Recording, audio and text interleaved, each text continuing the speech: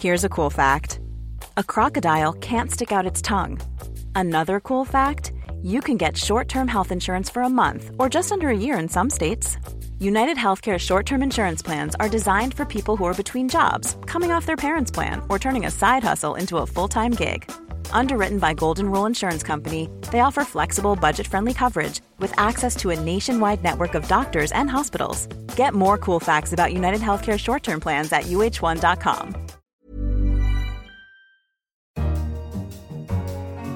Hello, I'm Simon Long, Finance and Economics Editor at The Economist, and this is Money Talks. Later in the programme, the ever-widening gap between US and European bond yields. Can they be explained by fiscal and monetary policy differences? A bigger deficit means more bonds to issue means more bonds to buy, and thus investors demand a higher yield for buying those bonds. And tyres.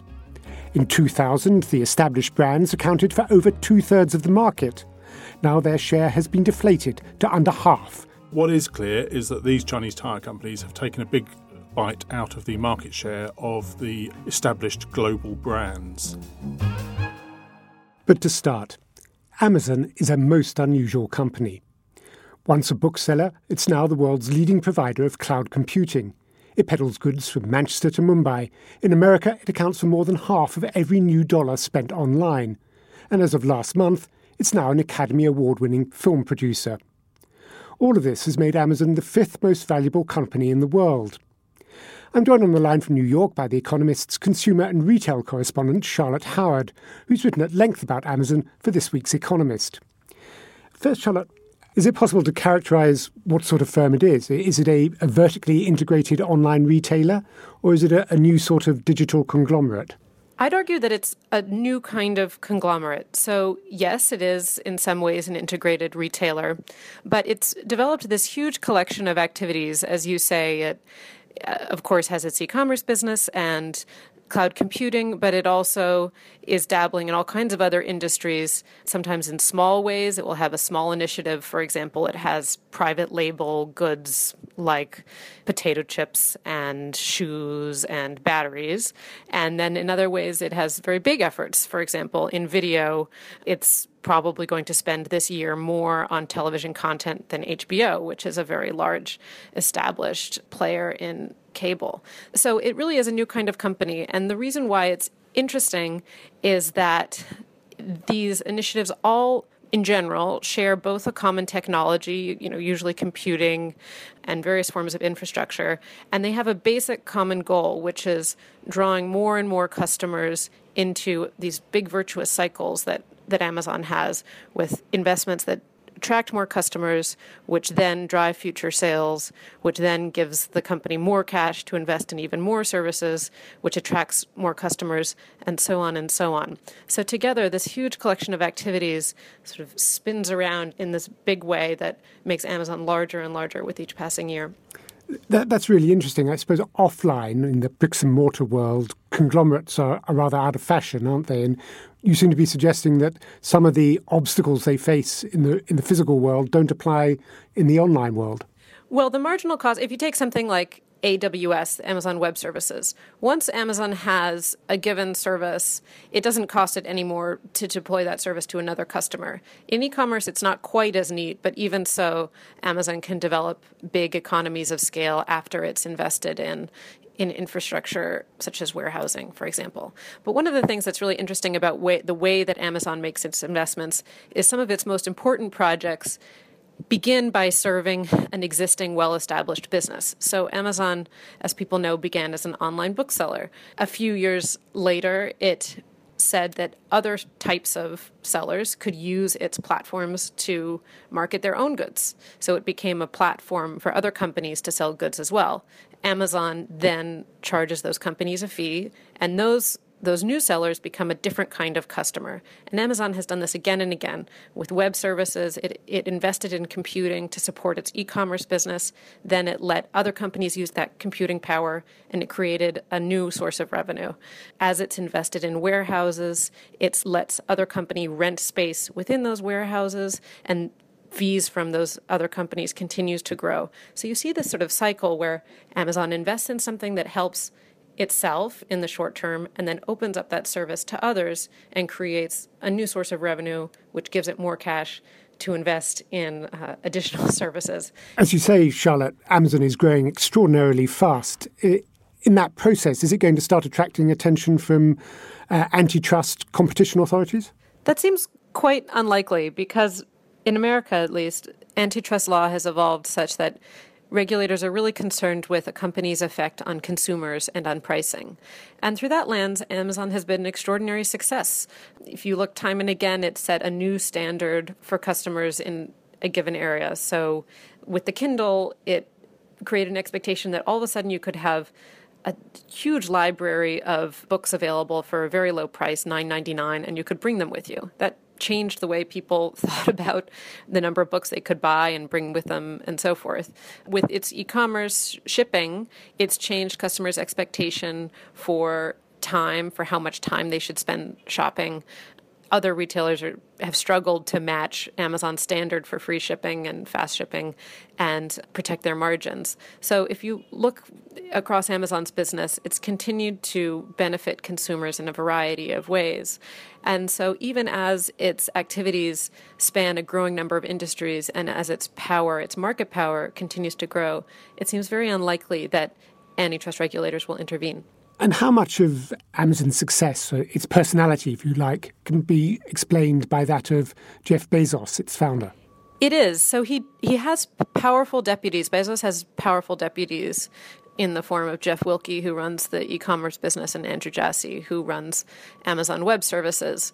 As a trio, they're all quite private, but Bezos is really been the person who has driven the company forward, of course, since its inception, and he continues to be very involved. And one of the things that's interesting about Amazon is that even as it seems to morph year after year as its services continue to expand, actually its mission has remained quite steady, and it's remained that Bezos laid out back when it was founded in the 1990s. And that is to be Earth's most customer-centric company, which seems to most impossibly vague, but it actually does describe what Amazon does quite well. That is, it invests in new ways to attract more and more customers and keep them, and its definition of customers continues to expand. Often it's its own best customer. As I said, it invests in services that serve its main business, and then it opens that service up to new customers in the form of other companies. So his mission actually has remained relatively steady, and it continues to carry the company forward. Another one of his favorite tropes is to talk about how Amazon is at day one, and it's just getting started. And you do get the sense that the company thinks it has a long way to go ahead of it, and investors certainly think so as well. My thanks to The Economist's consumer and retail correspondent, Charlotte Howard. Next, we turn to the financial markets, and in particular to sovereign bonds. America is the world's largest economy, and its currency, the dollar, is strong and widely expected to strengthen further. Yet it costs its government more to borrow money than it does Germany's, Britain's, France's, and even Italy's. Indeed, the spread or gap between American and German 10-year bond yields is now more than 2 percentage points. I'm joined by The Economist's capital markets editor and Buttonwood columnist, Philip Coggan. Philip, can you give us some perspective here? How unusual is it for there to be this sort of gap in bond yields? It is unusual, Simon. It's not since the 1980s that we've had a gap this wide. And for much of the time since then, the gap has been less than a percentage point. And indeed, sometimes German bonds yielded more than American. And I think there are a couple of reasons why it's widened out so much. The first is a policy difference between the US and Germany. So in the US, the Federal Reserve has already started to raise interest rates. There are 3 interest rates increases already being pushed through and more expected this year. And the Fed stopped buying bonds some time ago. But in Europe, the European Central Bank is still buying lots of bonds, and its interest rate is, on one account, negative. So there's a substantial gap between the short-term rates of the US and Germany, and because people expect that to persist, that makes sense. They demand a higher long-term rate for lending to the US as well. And there's also a gap in fiscal policy. The US under Donald Trump is planning big tax cuts, and infrastructure spending that should make for a much bigger deficit. A bigger deficit means more bonds to issue. More bonds to issue means more bonds to buy, and thus investors demand a higher yield for buying those bonds. And who are those investors? You've mentioned the European Central Bank is a big buyer of bonds, but who are the other big buyers? Well, in Europe, there's a very important role played by pension funds and insurance companies, and regulations mean they have to buy bonds to match their assets, the bonds they own, with the liabilities, that is, the requirement to pay pensions to old people and to pay insurance claims when they come up. And the way it works is that the more bond yields fall, the more their liabilities rise, which means they need to buy more bonds. And as they buy bonds, that pushes bond yields down even further. So a couple of years ago, German insurance companies were buying 40% of that year's crop of new German government bonds. There's not the same influence in America of pension funds and insurance companies, so this may be a factor keeping German bonds unusually low. And how do the different politics of Europe and America play into all this? Well, the big challenge at the moment is the French presidential election. So for much of the 2000s, German and French government bond yields were pretty similar. When people joined the euro, there was perceived to be not much difference in the risk between lending to the French and German governments. But we saw risk re-emerge in parts of the eurozone with the Greek crisis, and with Italy and Spain, and now with Marine Le Pen as one of the likely two candidates in the second round of the French presidential election. She has said she would like to redenominate French government debt in francs instead of euros. That would mean a big loss for international investors. So some of those are choosing to buy German bonds rather than French bonds. That means there's a gap between the yields of those two. That's helping push down German yields, pushing up French yields, and widening that gap again between Germany and the US. Is there an analogy here between these low European bond yields and those in Japan, where the central bank's struggling to keep 10-year bond yields at around zero? But Japan's a country, of course, that's been trapped in low-growth deflation for decades now. Are the bond markets saying that's going to happen in Europe? I think there are some investors who fear that. The Eurozone has been through, of course, periods of worries about its long-term growth for a while, ever since that big crisis in 2010. And things could go disastrously wrong. But if you look at the forecast for things like inflation in the 2020s, there's inflation expected to be about 2.1% in the US, about 1.6, 1.7% in the Eurozone. That's not a big enough gap to suggest that Europe is heading for the kind of problems that Japan has suffered. And growth forecasts over the next year or so aren't that divergent between the US and the Eurozone either. So I think it's more these short-term differences in policy and the political worries, and of course that institutional drive, the German insurers, that explain the gap. Philip Coggan, Buttonwood, thank you very much. If you have any thoughts on what you hear on Money Talks, do get in touch. You can contact us on Twitter @EconomistRadio, or you can always send an email to radio@economist.com, which is exactly what Mark Adams has done. He's been giving a good deal of thought to the subject of the finances behind Olympic host cities. Host cities bidding on hosting for 2 consecutive Olympics. This would provide a better return on the infrastructure investment. Or multiple permanent host cities that would be used to rotate the Games globally. Perhaps 2, one summer, one winter, in the Americas, Europe and Asia. Perhaps additional regions might be needed, but the permanence could ensure a reasonable return, better maintenance and possibly better infrastructure. Thanks, Mark. We appreciate you taking the time to get in touch. Finally, let's talk rubber. The big tyre makers could once divide a growing market amongst themselves. But as in so many businesses, this has become a story of mounting competition from China. In 2000, the top 5 global manufacturers, that's Bridgestone, Michelin, Continental, Goodyear and Pirelli, accounted for over 2/3 of the market.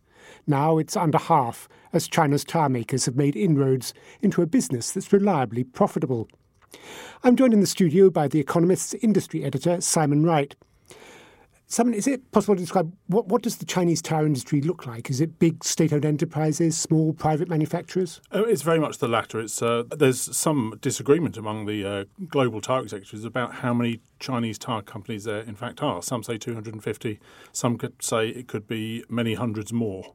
But what is clear is that these Chinese tyre companies have taken a big bite out of the market share of the established global brands.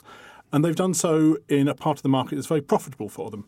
The tyre makers provide tyres to two sorts of buyers, the big car makers for their new cars and the replacement tyre market. And the replacement tyre market is a much more profitable enterprise. The big car makers, of which there are a few, can strike a hard deal with the tyre makers, and the tyre makers want to get their tyres onto those cars because in the first instance people are inclined to replace like with like, so there's sort of a stickiness. But in the replacement market, the Chinese tyres, which are much, much cheaper, have been pushed by the distributors. The distributors are much more fragmented and have much less market power, but the Chinese tyres are much more profitable for them. So they've been pushing these Chinese tyres onto the cars in the replacement market. And are they competing just on price and doing it out of China, or are they, as in some other industries, looking to invest overseas, start making locally? Well, it's been mainly on price. So the Chinese tyre makers have started to come overseas. Pirelli, one of the big Chinese tyre makers, was bought by Chem China, which has a tyre-making arm of its own. And that's partly because of the way the tyre market is going to develop. The big global tyre makers are fighting back. There are two reasons. One, oddly, is that raw material prices are going up. Because that's such a much smaller part of the costs of the big global tyre brands, they won't have to put up their costs quite as fast. The second is the trend for SUVs, which have much bigger tyres. Over 17 inches, the market is dominated by these big global brands. But in America last year, for example, over 50% of the cars were SUVs. And even modest cars now have very big tyres on them. And that's also helping the global brands. The small Chinese tyre makers have been cutting prices, cutting profits, and have very little money to invest in new plant to provide these big tyres. So is there also a quality issue, as in so many industries, that people look at the Chinese product and say, yes, it's cheap, but it's not as good? Very much so, and this should also play into the hands of the established brands. Chinese tyres are not as good, they wear out more quickly, they don't stop as well in the wet or even in the dry. As in the future we have autonomous cars and ride-sharing and car-sharing becomes increasingly more popular, tyres will be increasingly bought by fleets. Fleet managers do a total cost of ownership calculation, and they can work out that, in fact, the tyres from the big established brands are a better deal. You mentioned that the big global manufacturers are fighting back. I mean, how well are they doing? Well, it's unclear at the moment. They seem to have stabilised. They're not losing market share anymore, and with luck, I think they will hope to start to regain it. My thanks to The Economist's industry editor, Simon Wright. And that's all for Money Talks this week. To read more about the topics discussed in this show, pick up the latest issue of The Economist or visit economist.com. And do join us again next time. In London, this is The Economist. Small details are big surfaces. Tight corners are odd shapes. Flat, rounded, textured, or tall. Whatever your next project, there's a spray paint pattern that's just right. Because Rust-Oleum's new Custom Spray 5-in-1 gives you control with 5 different spray patterns. So you can tackle nooks, crannies, edges, and curves without worrying about drips, runs, uneven coverage, or anything else. Custom Spray 5-in-1.